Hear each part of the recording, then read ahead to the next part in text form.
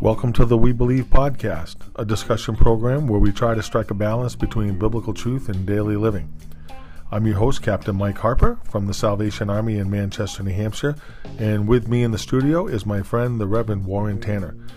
Please bear in mind that the views, comments, statements, and opinions expressed on this show do not necessarily represent the official position of the Salvation Army.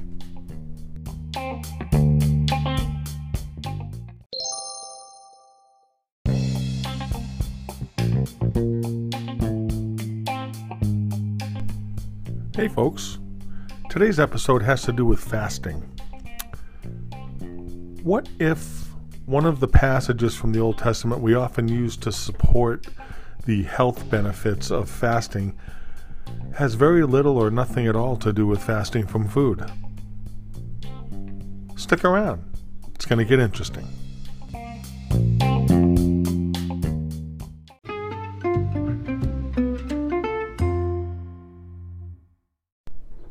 Hey, Pastor Warren, how are you today? Good, Mike. Once again, good to be here. It's always great to be here with you. So, I'm still working my way through Isaiah. Yep. It's been a process. Oh yeah. The Bible schedule that I use, I read a couple of chapters a day, but I don't read it every day because on the schedule I go back and forth between an Old Testament reading and a New Testament reading. Yep. So one day I'm in the Old Testament, the next time I'm in the New Testament. And so it takes me twice as long. Yeah. But I'm nearing the completion of my journey through Isaiah. This morning I was in chapter 58 and 59, so I'm getting there. Yeah. And it has been, I'm grateful for the journey through the book of Isaiah, but I have to say the first 36 chapters were tough. Yeah. They were tough. Boy, just to hear, and God had plenty of reason to want to judge Israel for all of their idolatry, especially in the face of all that He had done for them. But it sure was nice to finally get to chapter 36, 37, where it started to lighten up a little bit, and God started to introduce hope again. Yeah. For reestablishment that, hey, it's not over. You blew it, and you blew it big time, but I'm going to bring you back. Well, and I try to, at times when I'm going through that, to think, okay, what would an Israelite or a Jewish person be thinking hearing this from Isaiah? Because there are his pronunciation of woes on other countries, right? Yeah. Throughout that. Yes. And so for the average common Israelite who thinks they're the favorite of God being mixed in also with judgment with these other nations as well, I'd be sitting, if I'm remembering, because, but I think I'm correct in this, how I've kind of repackaged it in my own head as I read. It's like, wow, oh yeah, give it to those nations, God. Well, wait a minute, you're doing this, it's going to happen to us too. And that had to be a real slap in their face to realize. See, I think God's people have sometimes the hardest time acknowledging that at times, though we are saved and washed in the blood of Jesus, we don't always wear the best clothes ourselves, and God has to take us to the woodshed. And so, we want to, you get those Moabites, God. Well, wait a minute, you're not supposed to get me too. Yeah, well, it would have been quite an indignation because God raised up the Assyrians and made them a ruthless military power in order to use them to punish Israel. And then when He was done with using the Assyrians to punish Israel, He was going to go back and deal with the Assyrians for their own stuff. And so for the Jews to think this hideous nation you're using in judgment against us would have been really tough to take. God has to humble His people.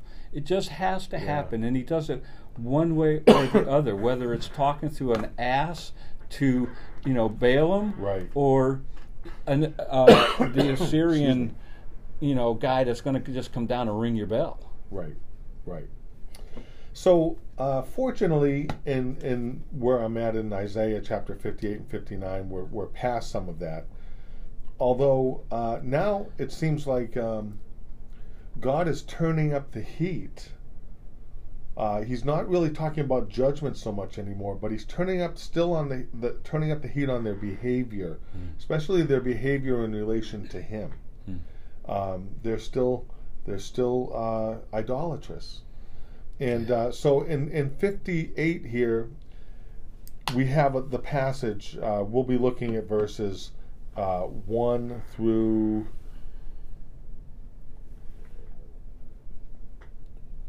9, and this is the one of the great passages often brought up in support of fasting. All right, so get your head around the fact the fat guy wants to talk about fasting today. So, well, I'm a skinny guy, and I don't want to talk about it either. But we often use this passage to. So, anyways, I love it when I read the Bible for myself, and I believe in the presence of the Holy Spirit, and all of a sudden, in a moment, God undoes everything that years and years of reading, preaching, listening to others have done and built up. So much that I have to. I guess it's a glad thing to be brought to the point where I have to reinterpret what's he really talking about here. And so I had one of those times this morning in my Bible reading. So if you don't mind, I'd like to go ahead and just read this passage. It'll be like 9 verses. And then I'll just kind of share my thoughts, and we'll talk about it and see where we go. Okay, so this is Isaiah chapter 58, starting at verse 1. Cry aloud, spare not. Lift up your voice like a trumpet. Tell my people their transgression, and the house of Jacob their sins. Yet they seek me daily, and delight to know my ways, as a nation that did righteousness, and did not forsake the ordinance of their God. They ask of me the ordinances of justice. They take delight in approaching God. Why have we fasted, they say, and you have not seen?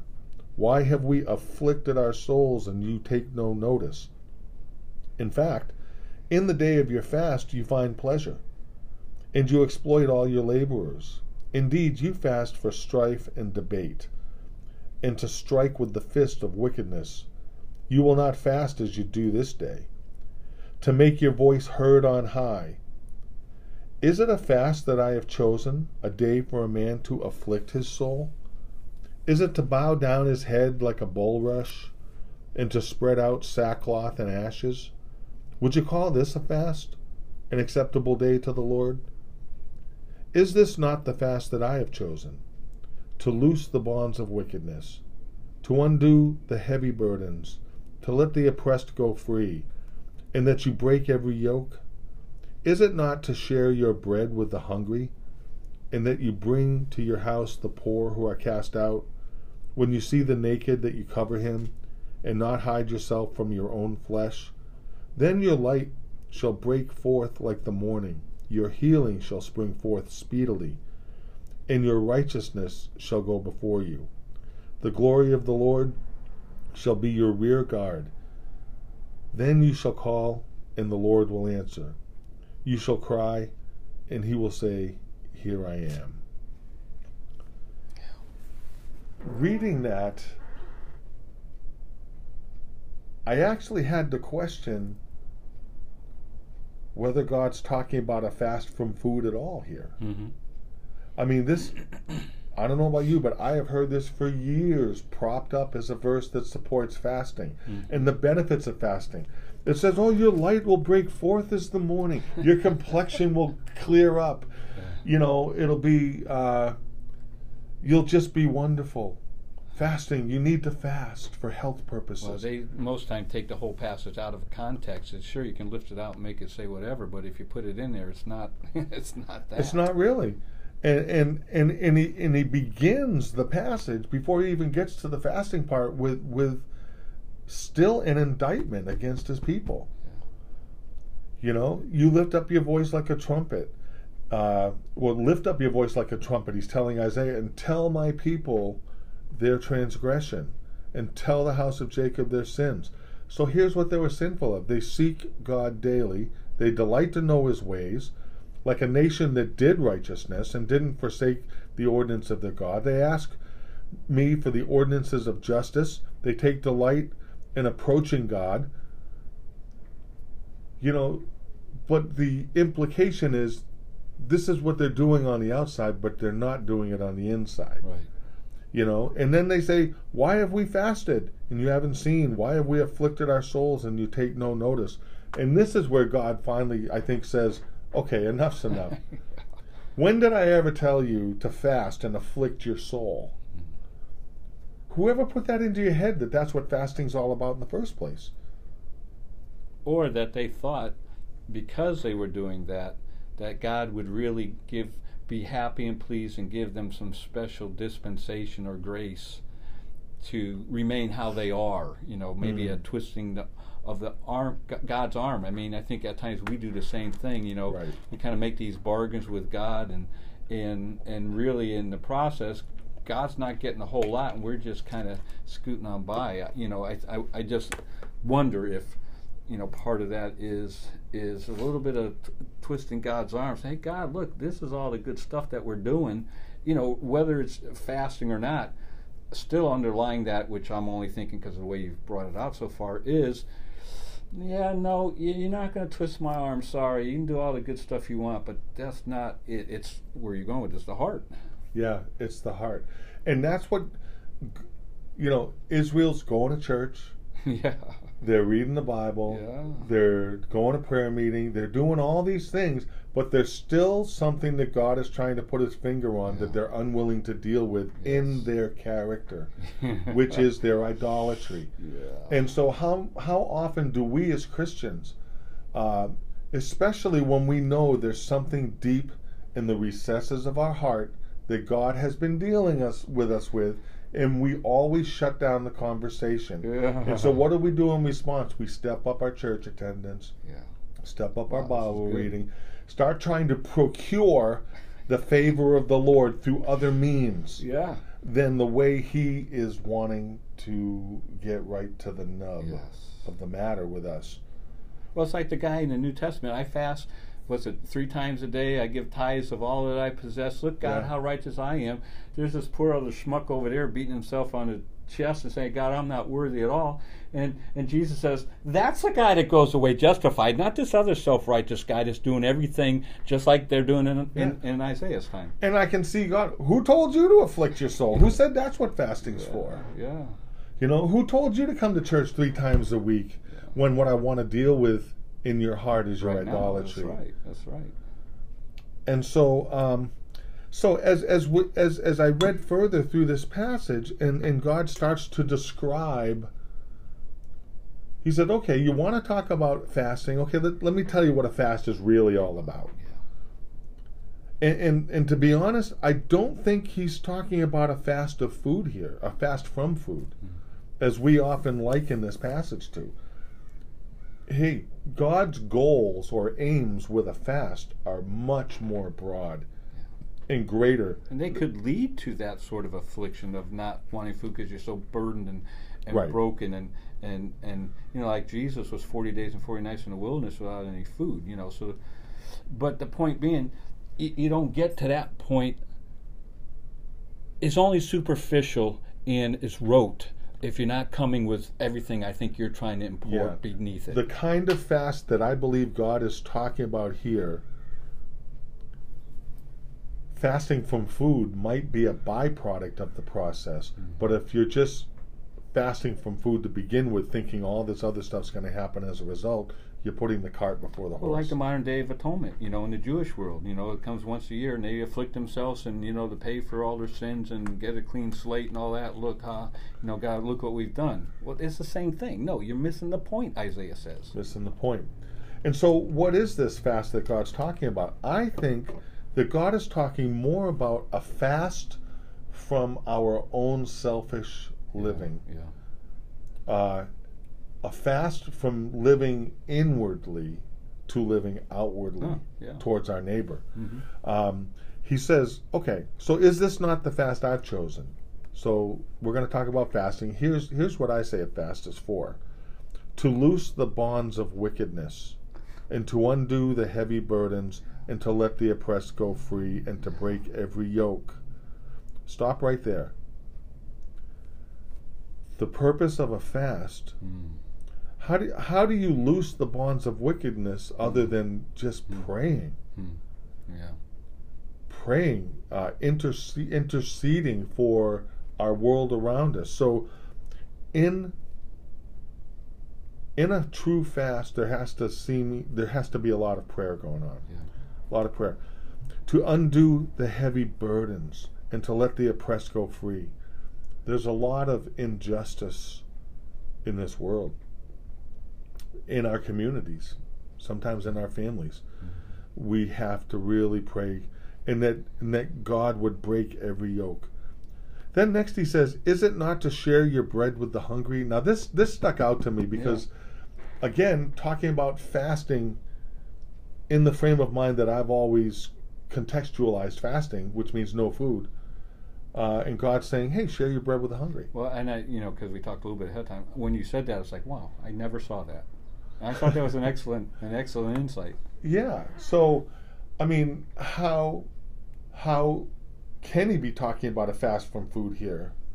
I don't think he's saying, don't you eat, but go ahead and put on a meal for everyone around you in your community.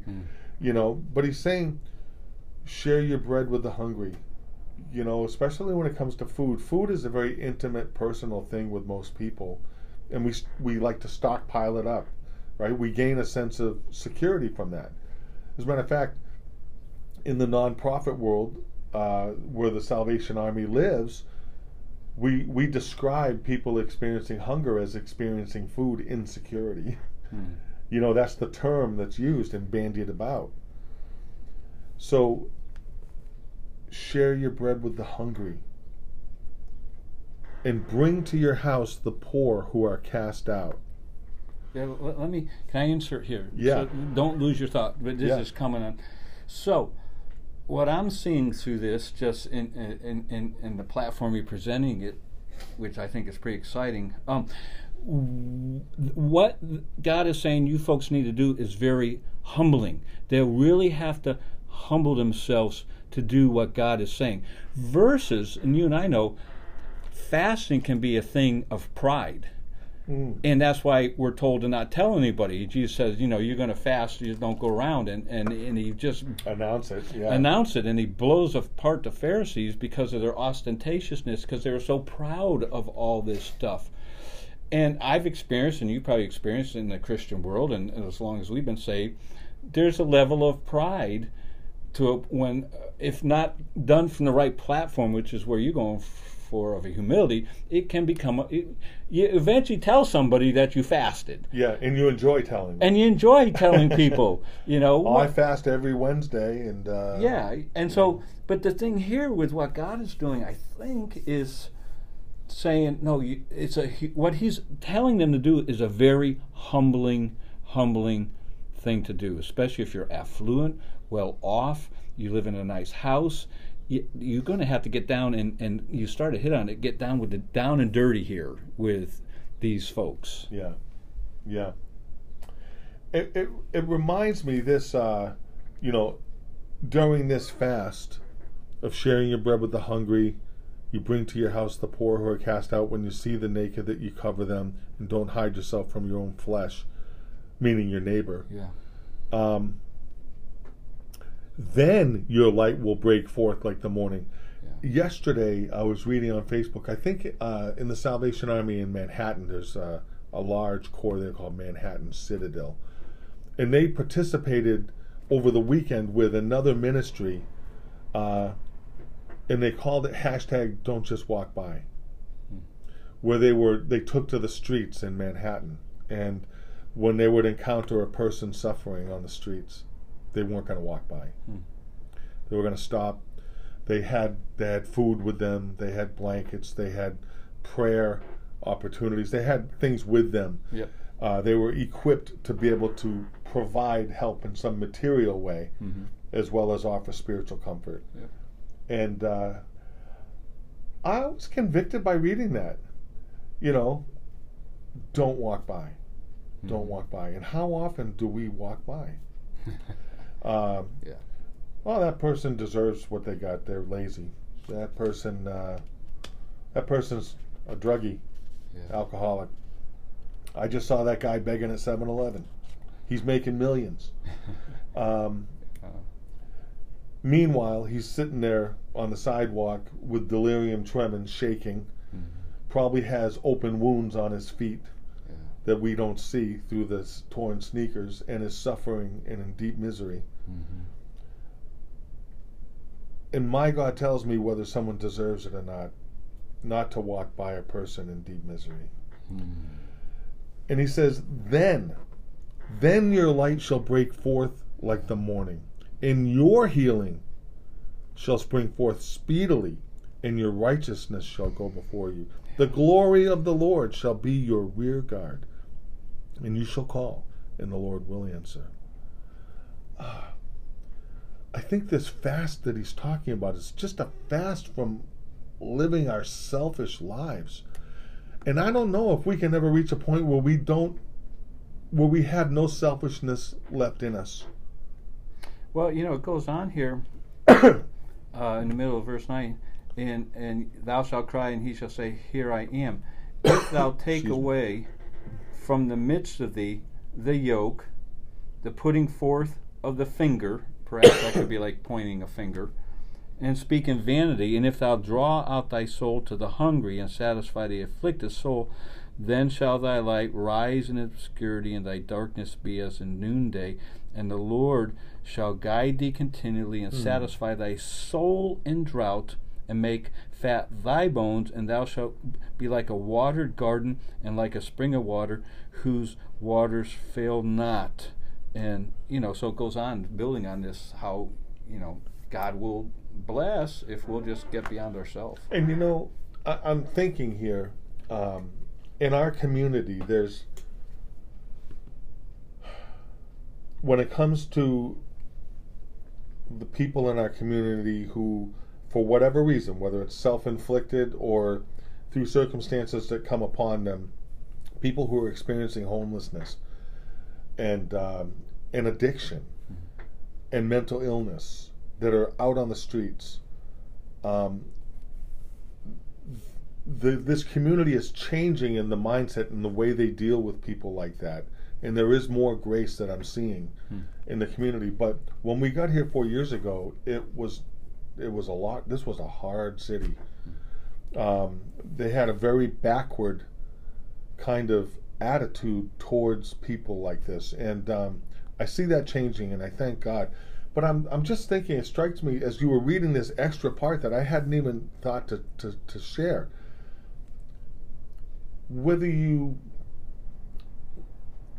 believe that the people that are homeless deserve it or not, or they're just lazy or whatever, set that aside. But if you were just to reach out and try to take away the yoke from in the midst of our community, and to stop pointing the finger, and to extend our soul to the hungry, all of these things, the Lord will guide you continually and satisfy your soul in drought. So it's like, even if you can't wrap your head around why someone's homeless or whether they deserve your help or not, couldn't you at least get on board with wanting God to be there for you? But also, if you get to that point. And true. But what struck me, and I wasn't going to say, but because I didn't know you were going to go on, but he talks about how in your drought, whatever you just read there. Yeah. Just because you do those things, it doesn't mean God is going to take away your dry times, or you won't have drought, or you won't go without, right. Which I think is interesting, because he says a lot of good things, but if there's a drought, well, then you're being affected. And my mind always says, well, God, why am I even going to have to experience a drought? You just said all these good things, but God kind of brings it back to the reality of you don't serve, and this is kind of, I don't want to say I struggle with, but that's not the right way, but I have to remember, we don't serve God necessarily for what we get.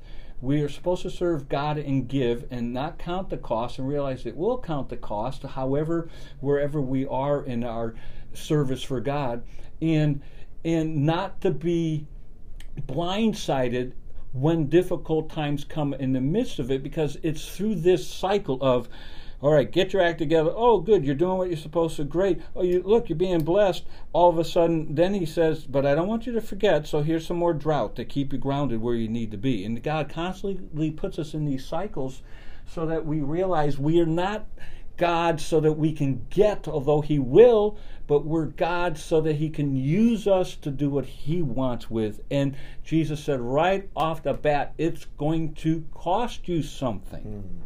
Yeah. He says, and he will satisfy your soul in drought. He doesn't say, I'll take you out of the drought. Right. Doesn't say the drought won't come. Yeah. But in that drought, I will satisfy your soul. Yeah. And you will be like a watered garden, like a spring of water whose waters don't fail. Yeah. And that's got to be spiritual, because your experience is still a drought. But just because you're going through difficult times doesn't mean you need to dry up on the inside either. Right. Which I tend to do. I kind of point the finger, and then I have to remember my own stuff. Preaching is like, oh, come on, Warren. Yes, great behind the pulpit preaching all this wonderful, great stuff. Because it just happened this last time I preached on Enter Satan. And I'm telling you, yesterday was like, I've not been afflicted like I hadn't been afflicted in a long time, and it's like, well, yeah, I'm preaching about this guy and I'm warning us all, and it's like, come on, God, I just been beat half to death here. But that's how God, to me anyway, it's cyclical with God. Okay, wake up, come on. Here's the condition you're in. Okay, good, you see, I'm blessing. Okay, you're doing great now. Okay, now, wait a minute, I got to get your attention again. And it's cyclical. I mean, if you read Israel, they're constantly through this cycle. Good king, bad king. They get right, they cry out to God, they go back to idolatry. But we're no different as believers in Christ. Right. Like my 4-year-old granddaughter, Ruby, we limit the amount of candy she gets to the weekends. She's not allowed to have candy during the week. Because if you had candy all the time, one, it's very unhealthy, and two, it's no longer a treat. Right, it's not special. And so if you're always up on the mountaintop, after a while it ceases to be a mountaintop. Yeah. And so it's good of God to bring us down into the valley and to make it so that the valley is where we live most of our lives, because that is reality. Yeah. God is much more concerned with keeping us in the valley and grounded to reality, life as it really is, than to allow us to live on the mountaintop all the time. Yeah, it doesn't work that way. And I want to say something before we come to an end. Yeah. What always strikes me is verse 1, the beginning to this. This is what God wants Isaiah to do. Cry aloud. Now, I don't know, and I didn't do any looking in this, but sometimes this word cry is the word shriek, like the shrieking of a bird. I don't know if that's the case in this word. But cry aloud.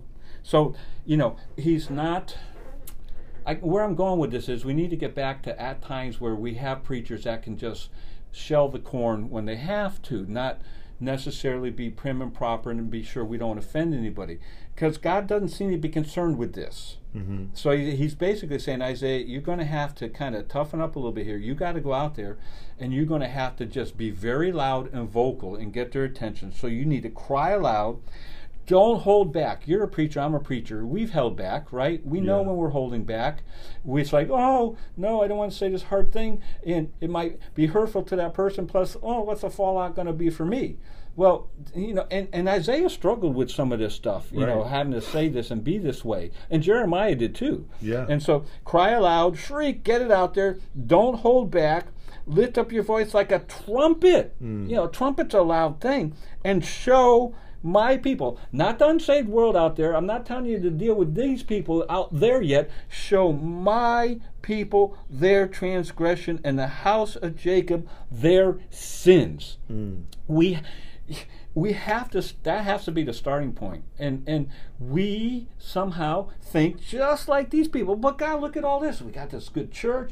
I have a nice job. I have a wonderful family. I'm going to church all the time. I'm giving them my money. Look, we got this $5 million complex, and you're a blessing, and everything is.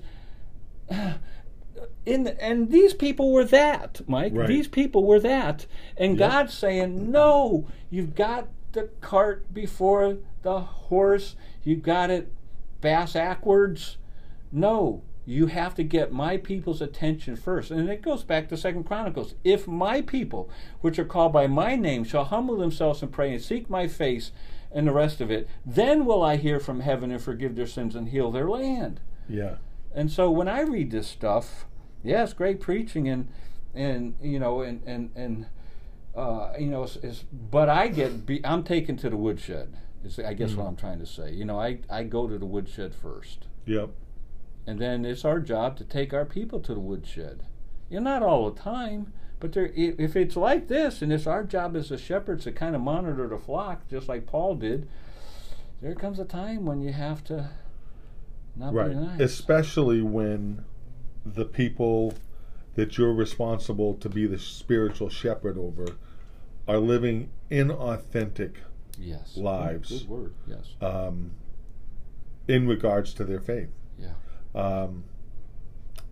God is much more concerned with the health of our intimate relationship with Him. Yes.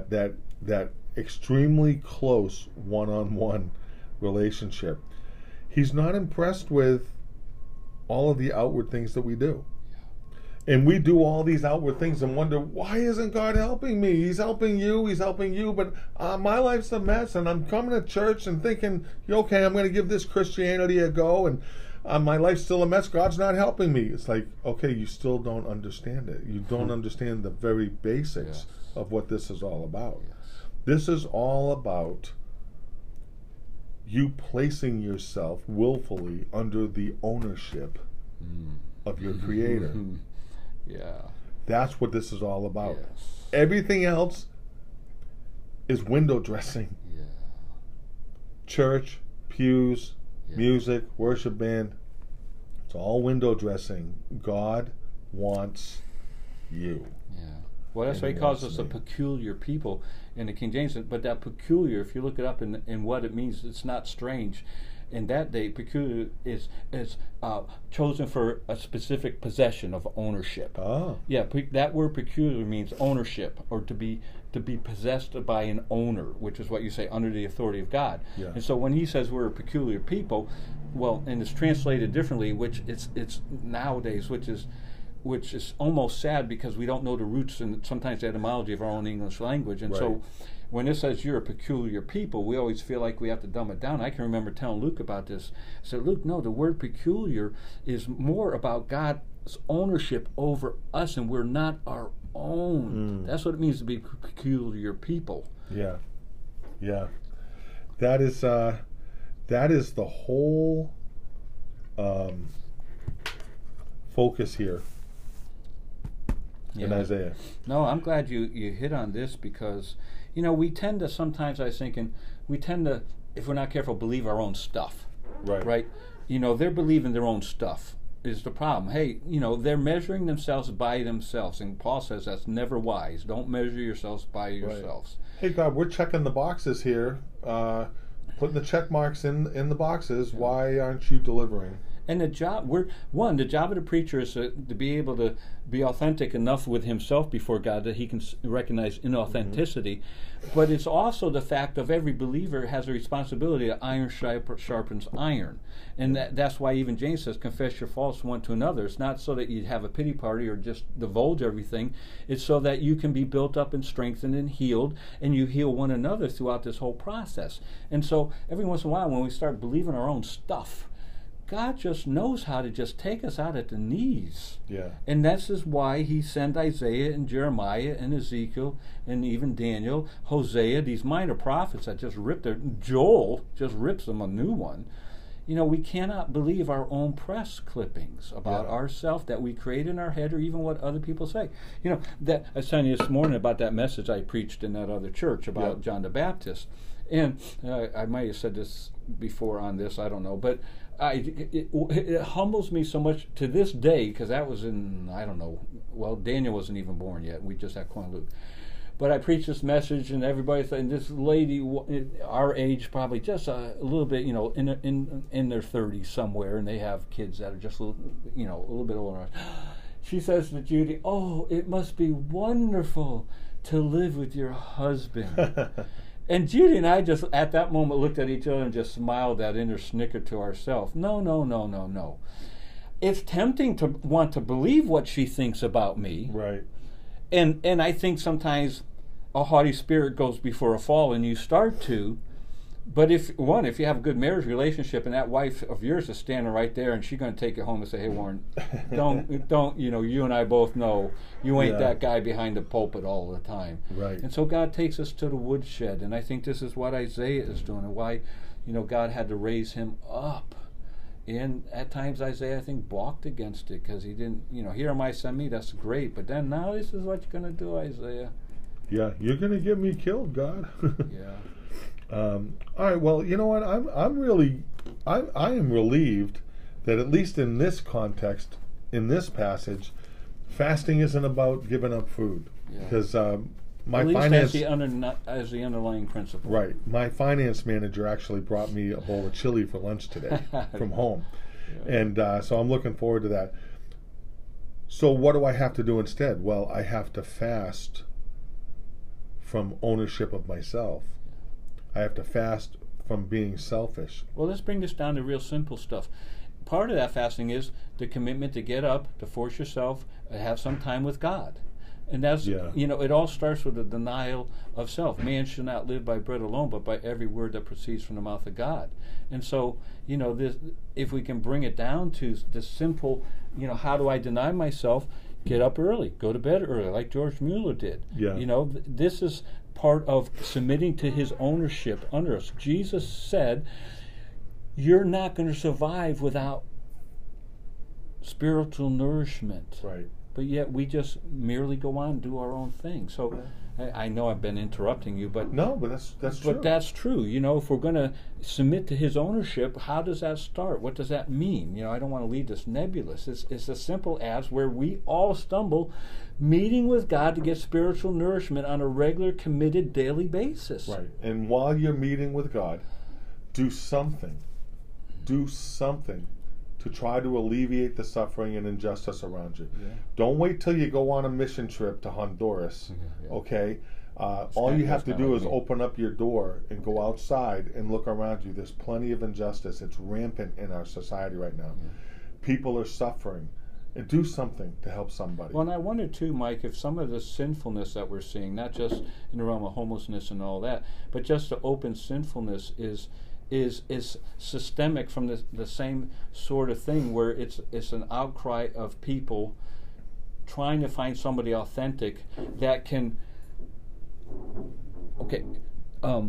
identify with the suffering of the homeless, but also maybe also identify with the suffering of the sinful, the healthy sinful, not down on his luck.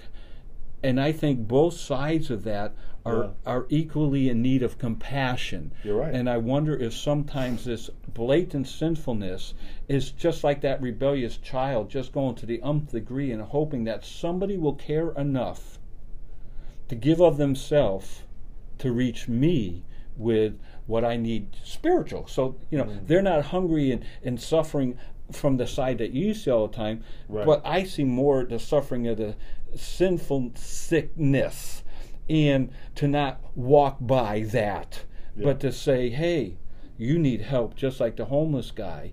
You need help in your far condition from God, homelessness. Reminds me of that old hymn, there is a balm in Gilead for the sin-sick soul.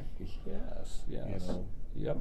So, all right. Well, this has been enlightening. Awesome. No, I'm glad you. As usual. I'm glad you. Yeah. Well, we learn. Yes. Like we don't plan on much. Well, you put more into it than I do. I just show up but I think what's fun is I come away from this refreshed and grown and beat half to death and healed.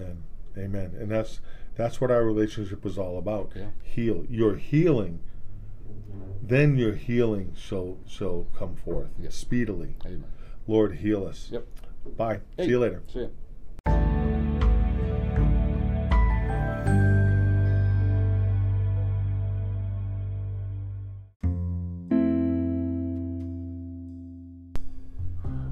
Well, friends, thanks for tuning in. That's going to do it for this episode of the We Believe podcast.